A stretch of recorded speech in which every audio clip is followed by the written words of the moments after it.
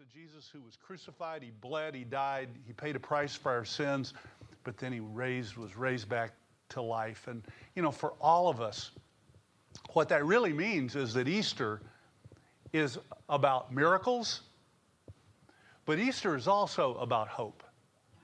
Also, it's about hope. Some of you know, I always like to look eventually at the dictionary and see what it says about things. Besides, I always read the word, but I always check the dictionary. And, hope is a couple of definitions of hope I really like. One, it says it's looking forward to something with confidence of fulfillment.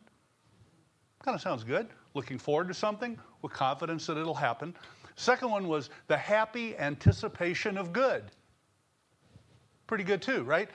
It's really, it's such an important aspect of our lives. Hope is a big deal, isn't it? We don't really think about it often about how important it is, but boy, when we're feeling hopeless, we certainly are aware of it. So I do hope you'll come back. I hope you'll come back, as Pastor Cindy said, for this next series of messages that's called Real Hope, because it's a big part of our lives. Look, okay, so it's time for honesty here for just a second, okay? For all of us, right? So can I assume that all of us that are here today at some point have experienced some disappointments? Is that a safe bet? Yeah. At some point, we have all experienced some disappointments, okay? You might be going through some right now. It's because they're just seasons of our life when it just seems like life isn't going the way we had it planned. Just things aren't kind of running the way we had imagined. And man, it can come across in a lot of different ways, right? I mean, it can be kind of off the rails. It can be whether it's relationships or our marriages.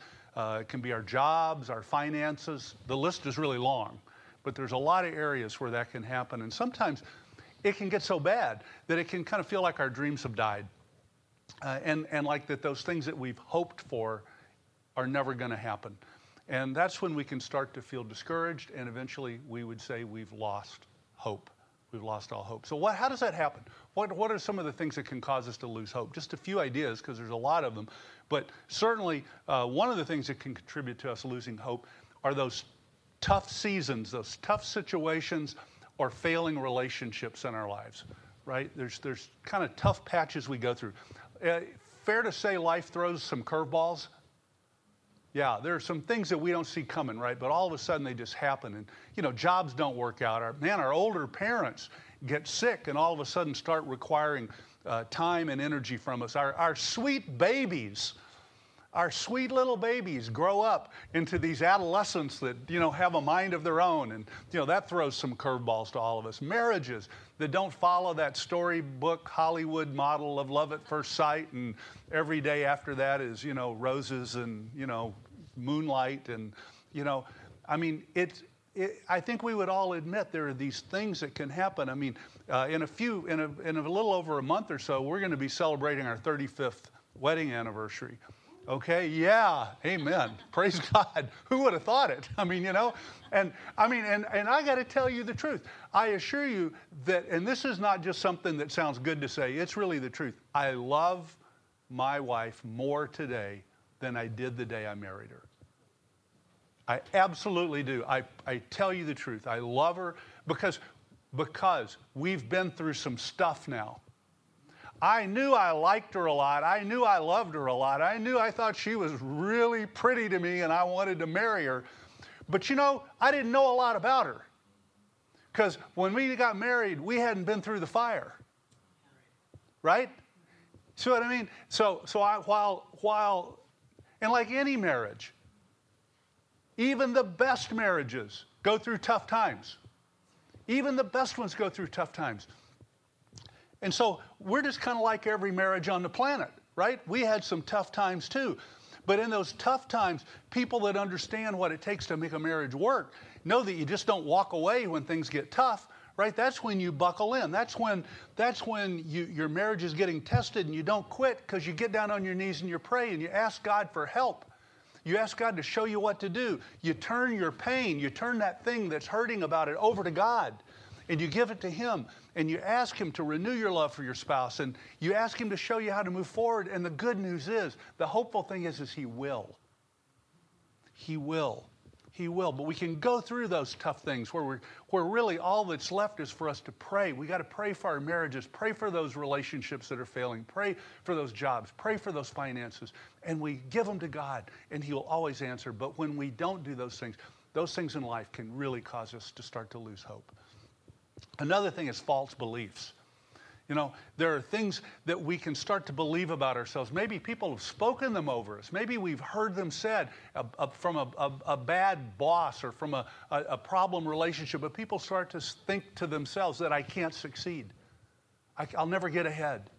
They start to say my marriage will never get any better. Here's maybe the most dangerous one is God's mad at me. God's mad at me. He'll never forgive me for what I've done. I'll never get past this. Look, let me assure you, those things simply don't have to be true, okay? In fact, we know God isn't mad at us, don't we? Because Scripture says in Romans 5:8, it says, God demonstrated his love for us in this, that while we were still sinners, while we were still far away from God, right?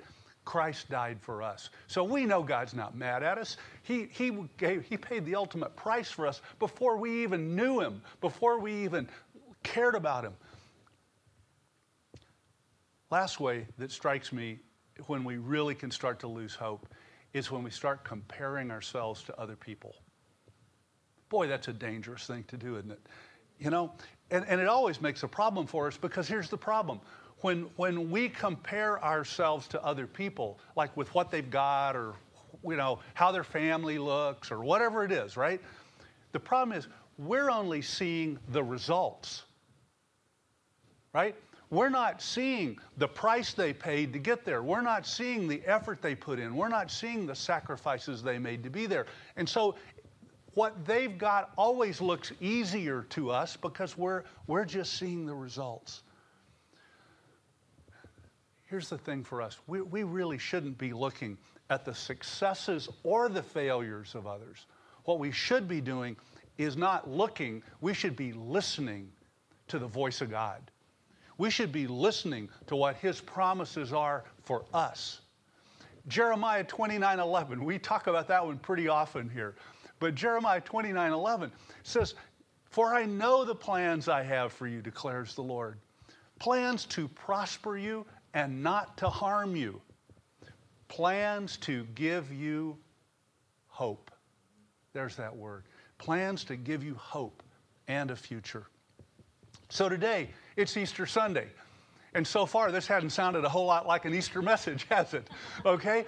But you know what? It is now, okay? Because what we're going to do is we're going to take a look at some people whose hope, whose plans had really been changed. For about 3 years, these people had been involved in the life and the ministry of Jesus. And man, they had been a part of everything Jesus was doing. They had literally walked away from their former lives in order to minister, follow, and serve with him. But now, over these last few days, as the video showed, as we've talked about, and as the story we all know, right? Over these last few days, Jesus has been arrested, and he's been tried, and he's been convicted, and finally he's been crucified on the cross. All of those people watching. All of those people watching. Think about that. They were all there. They're seeing all this. They're watching their plans being washed away. All that they had hoped for, all that they thought was about to happen. They watched him being beaten and mocked. They watched him bleed, and they finally watched him die. They also, after eventually, right, they watched him being taken down from the cross and being placed in a tomb. It seems pretty final. It seems like all those plans are never going to be fulfilled. I mean, they watched it. There's no denying what happened. So now what? What are they supposed to do? How are they supposed to go forward? If you will, open your Bibles and let's go to Luke 24. We're going to look at verses 1 to 12. I'm going to be using Luke and John today. Two of the Gospels, right? It's two writers writing about the same thing. They both get slightly different perspectives, and so it gives us different bits of information. about the resurrection, okay? So first let's look at Luke 24, verses 1 to 12. So it tells us on the first day of the week, very early in the morning, the women took spices they had prepared and went to the tomb. They found the stone rolled away from the tomb, but when they entered, they did not find the body of the Lord. While they were wondering about this, suddenly 2 men in clothes that gleamed like lightning stood beside them. In their fright, the women bowed down with their faces to the ground. But the men said to them, "Why do you look for the living among the dead? He's not here. He's risen. Remember how he told you while he was still in Galilee? The Son of Man must be delivered over to the hands of sinners, be crucified, and on the third day be raised again." Then they remembered his words. When they came back from the tomb, they told all these things to the 11 and to the others. It was Mary Magdalene, Joanna, Mary, the mother of James, and the others with them who told this to the apostles. But the apostles did not believe the women because their words seemed like nonsense. And I understand that, don't you? I mean, honestly, I understand that. It would sound like this hasn't happened before. You know, there's no basis to have any say, oh yeah, oh, another one? No, they didn't believe because it never happened before. So it sounded like nonsense. Peter, however, got up and ran to the tomb. Bending over, he saw the strips of linen lying by themselves, and he went away, wondering to himself what had happened. You know, so what are we supposed to do how are we supposed to respond to these moments in our lives that are like this? Right? That are like this. It's never happened. We don't have any experience. It sounds crazy, but we don't know what to do. Our plans, it just seems like, have died. When all our investments in time, trying to build the relationships, all our efforts, they just haven't worked. They haven't paid off. And in fact, to anyone on the outside looking at us, it would look like we've just been left holding the bag. Right? I mean, we would look foolish. We would look like we've been deceived. It would look like we've been taken, okay? And at this moment, that's exactly how these followers of Jesus were feeling. We don't really talk about that very often on Easter, do we? You know, I love the stone rolled away and the bright lights, but think about how these folks were feeling and what they had to go through. This is how they were feeling. They're thinking, 3 years of my life is down the drain. How am I going to get over the hurt? How am I going to move beyond this disappointment and the despair and this pain? How am I going to move forward with life? I had placed all my hope in this. Am I ever going to be able to hope again? How do I go forward from where I am? And man, we can find ourselves in times just like that. When we really wonder, can I ever find hope again? And how will I get there? I mean, from where I am right now, you can talk to me about hope, but right now, I don't see a path to get there. It seems impossible. It seems out of reach. So let's look at what they did. Let's look at what happened. And let's talk about how can we come from that place of pain, that place of disappointment, and what can we do to restore hope in our lives? Because that's really what all of those people needed. They needed their hope restored. Okay? Well, the first thing that we need to do to restore hope is we need to give our pain and our disappointments to God. We need to give them to God. You know, let's take a look at John 20, if you will. John 20, verses 24 to 29. Here's a great example of that. It's all about Thomas, and we call him Doubting Thomas. Okay? Now Thomas, also known as Didymus, one of the 12, was not with the disciples when Jesus came. Remember when the women had come and, they said, oh, we didn't believe it? Well, Thomas wasn't even there. Okay? So the other disciples told him, well, we've seen the Lord. But he said to them, unless I see the nail marks in his hands, and I put my fingers where the nails were, and I put my hand into his side, I'm not going to believe. A week later, his disciples were in the house again, and Thomas was with them. Though the doors were locked, Jesus came and stood among them, and he said, peace be with you. Then he said to Thomas, Put your finger here. See my hands. Reach out your hand and put it on my side. And then he says, stop doubting and believe. And Thomas said to him, my Lord and my God. And then Jesus said to him, because you have seen me, you've believed. Blessed are those who have not seen and yet have believed. Look, Thomas was one of the disciples who had been so hurt. He had been so devastated by these events and all that had happened. He was really beyond. He was so hurt. He was beyond just taking somebody else's word for it. He was beyond just being able to hear about it and go, oh, that's great news. Thomas actually needed to see Jesus. You know, he needed to see him up close. So close that he could actually touch and he could see the wounds. He could get close. I think the point for us is this. When our life has fallen apart, right, when things are really bad, look, you can watch Dr. Phil. You know, you can read self-help books. You can go to the bookstore. There's shelves of self-help books that have 5 easy steps for this or 12 easy steps for that, or how, you know, there's a top 10 ways to, you know, be happy. You can try all those things. You can post about it on Facebook. You can complain about it to your mom, or you can text all your friends. But here's the truth about it. None of those things are going to help. They are not going to help. They're not going to do any good. And none of those things are going to help you to restore your hope. Listen, the truth is there are times in our lives when there is nothing that will do but God. There is nothing that will do but God. Nothing's going to satisfy but God. Nothing is going to stop the pain and start the healing but God. Money can't buy it, right?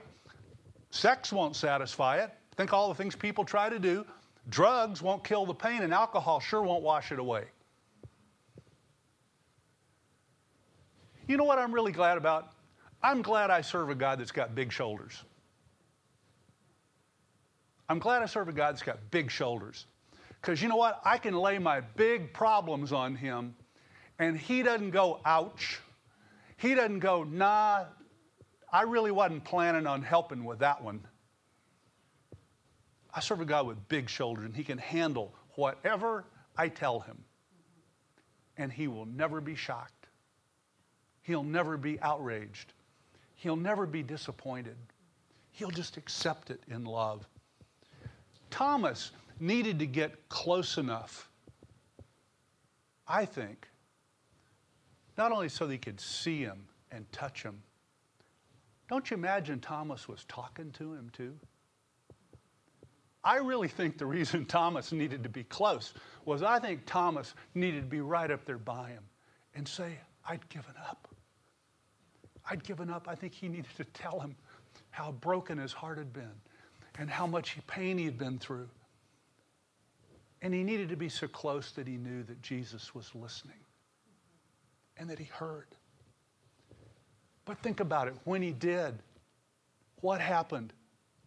Jesus let him touch him, and the hurting stopped and the healing began. So we need to give it to Jesus. We need to give it to Jesus.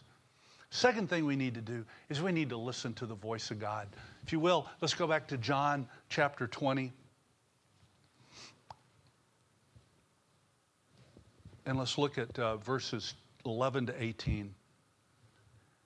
John chapter 20, verses 11 to 18. It says, now Mary stood outside the tomb crying.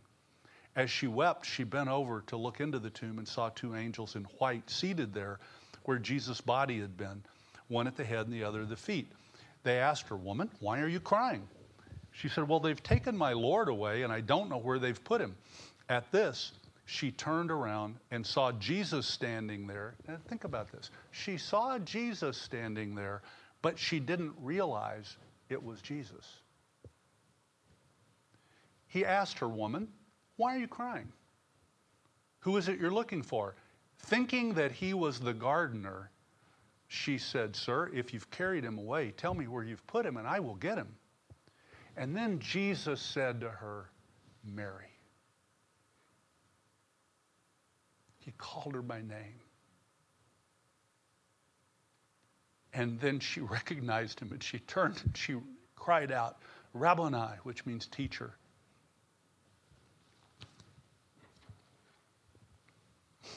Mary's hope, in verse 16, Mary's hope was restored when Jesus called her by name. It wasn't some impersonal counselor dishing out opinions. It was the resurrected Jesus calling her by name. It's interesting to me, until he called her name, she didn't realize it was him. She didn't know her hope had been restored, could be restored. She just knew there was an empty tomb. She recognized the sound of him saying her name. I think it's because he had said her name before. She recognized his voice saying her name. Look, God wants to speak to you and me as well. God can speak to you like nobody else because he knows you like nobody else. In fact, Psalm 139:13 promises us that he knew you when you were formed in your mother's womb. I mean, he has known you since he created you. And he knows you today. He knows you today. The only question is, do you know him? Do you know him? Will you recognize him calling you by name? Because you know you would recognize his voice. I think a fair question for any of us to ask about all this is, okay, I believe that, but how's God going to speak to me? I mean, like, really, let's be practical, right? How's God going to speak to me? How am I going to know that it's God? And how's he going to do it? Well, okay, let's just all agree that he could choose to part the clouds and speak to you in an audible voice from heaven. He's done it before. Right? He did it in Scripture. He could do that.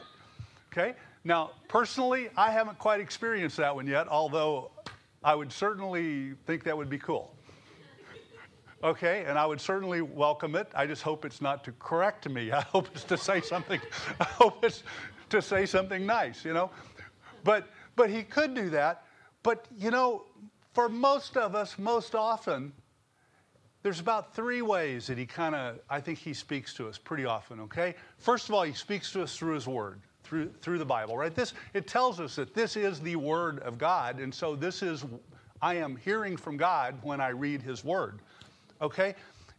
It's this book, by the way, we do all have to remember it. I know this is church, and you would expect me to say this in a way, but this book, this is not for priests and pastors to read and then tell you what's in it.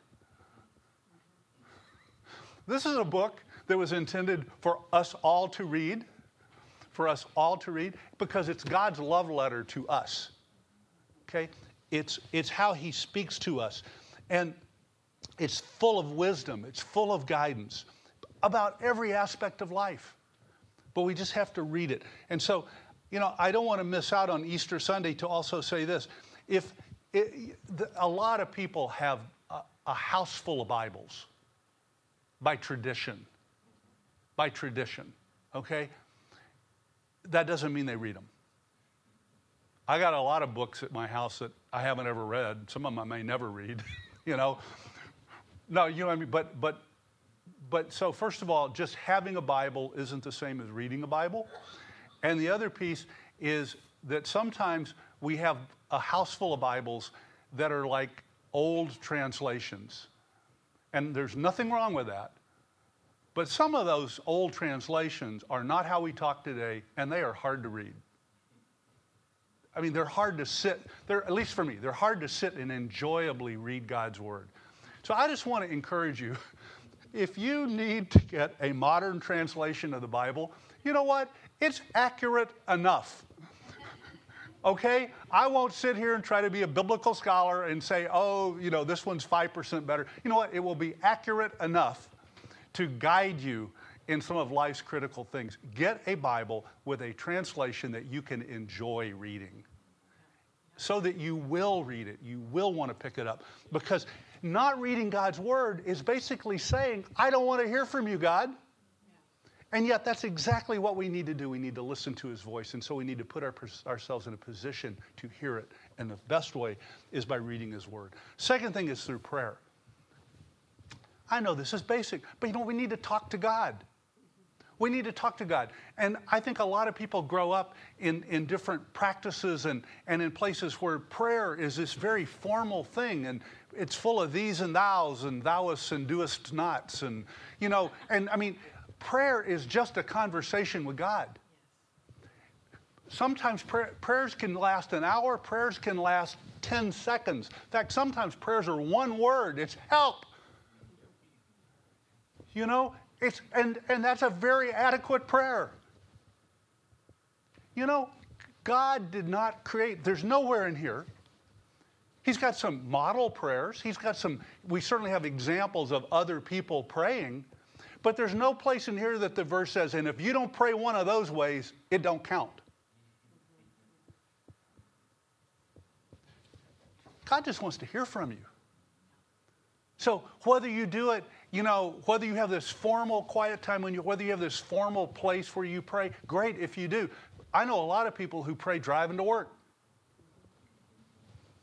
Not a bad deal. I used to do that for years. Maybe the only quiet place you have in your life. Okay? Or at least where you can control it for whether it's for 5 minutes or an hour. Okay? So, use it for something good. It's a great place to pray, First off, start your prayer by saying, God, keep me safe while I'm driving to work today. But I just want to encourage you. Talk to God. He can take it. There have been times in my life, I want to be really honest, when I've been upset about something.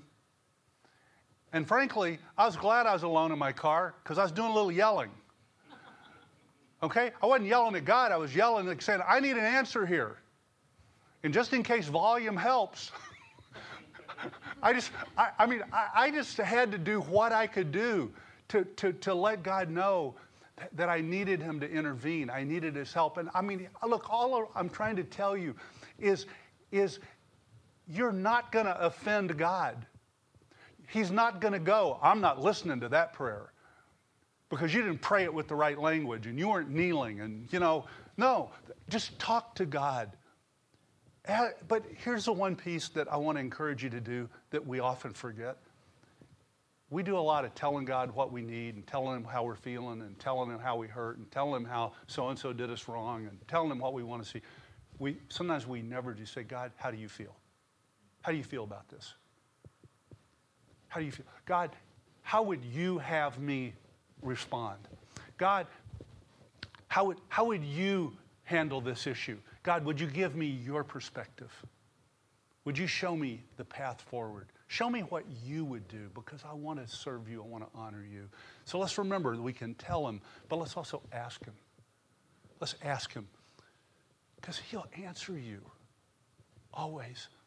Always. Final ways through the wise counsel of other followers of Jesus. When you can talk to other believers, my experience is that's best serving you when that is confirmation of one of the other two. My own opinion, you can feel differently if you choose, is I would not recommend using that as as an adequate soul source. It can happen in whatever order, but my view of my life and walk has been that wise counsel is often that confirmation. It's that once I've prayed and I've read God's word and it's consistent, and then someone says, I was just thinking the other day, and they share with me something. And it's consistent with that, right? But wise counsel from other believers will always, 100% of the time, always align with the word of God. It will never be wise counsel if it's something different that conflicts with God's word. Okay? And it's okay to ask God to confirm his word. He will not be offended. He'll be cool with it. Okay? He won't mind. And it's okay to say, God, if it's really you, if you really want me to take this job, or if you really want me to, do this thing, right? God, just give me a peace about it. You don't have to ask him to put a rainbow in the sky. Great, maybe he will. But, a lot of times what I really want is I just want God to give me peace. Because I'm agitated and I'm trying to think through this. And, God will do that. Because God loves you so much, He isn't going to send you over a cliff. He will give you peace. He will give you wisdom, but you have to ask for it. Just come to Him and ask for it. Finally, third thing is we just need to do what He says when we've asked. Let's read this. This is one verse, okay? You don't even have to turn to it. It was John 20, verse 27. And it was when Thomas was having the conversation with Jesus. And Jesus said to Thomas, just stop doubting and believe. Just stop doubting and believe. And, fortunately for Thomas, he did. Okay? And that's what we need to do, right? So today, if you've gone through some tough times and right now you'd say, man, it's really hard to be hopeful. In fact, you're not really sure how you'll ever have hope again. And whether it's regarding any of those areas, marriage, family, things we've talked about today, just remember that Jesus, who was crucified for you and who was raised back to life by the power of God, here's what He would say to you today if you're feeling like you're under the pile and you do not know how you will ever have hope again. He said it in Matthew 11, 28 and 29. He said, come to me. Come to me, all you who are weary and burdened, and I will give you rest. Take my yoke upon you and learn from me, for I'm gentle and humble in heart, and you will find rest for your souls. Look, if you truly want to restore hope in your life, truly want to restore hope in your life, I would just invite you to do what Jesus said. Just believe. Just believe. Today, Jesus offers hope to everyone who willingly comes to Him. So glad for that. He offers hope to everyone who willingly comes to Him, who acknowledges the sin in their lives and trusts in His cleansing blood for forgiveness and healing. Would you guys stand with me as we get ready to close today?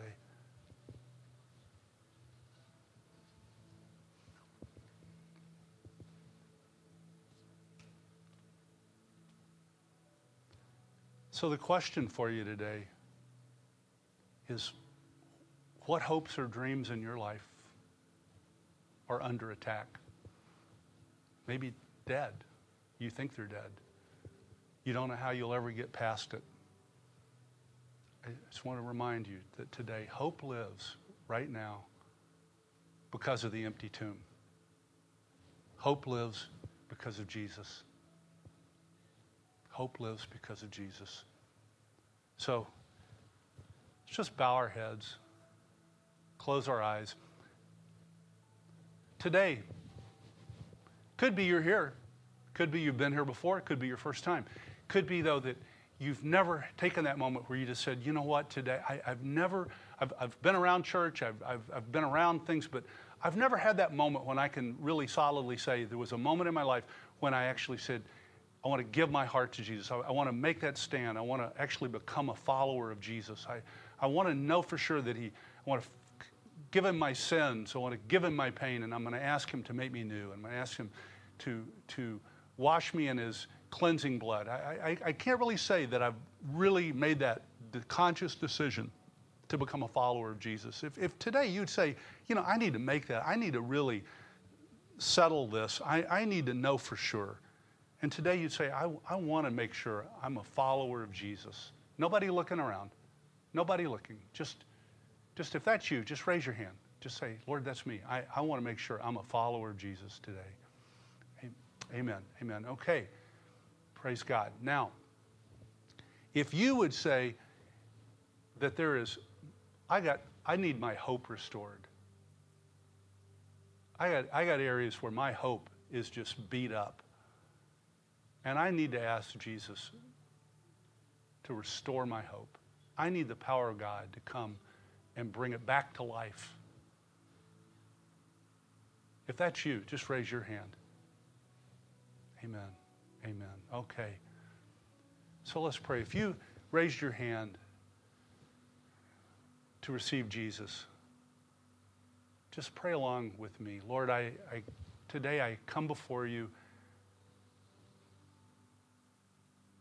and I confess the sin in my life. I give you my life. I ask you to come in and cleanse me and wash me of all my sin. And I make you the Lord and Savior of my life. Make me new. In Jesus' name. Amen. And Lord, now today I lift up all those who've raised their hands to have their hope renewed. God, I ask you to touch them. I ask you, Father, to speak to them today. I ask you, Father, to show them in ways, Lord, like Thomas, who just said, I got to get close. I need something concrete. God, I pray that today you would show them in some concrete, undeniable way how much you love them, how much you care for them. And Lord, I pray that before they go to bed tonight, they would stop doubting and believe. They would sense a renewed hope because they've seen your love for them in a unique way. So Lord, I thank you for this time you've given us together today. Oh God, we thank you for your love for us.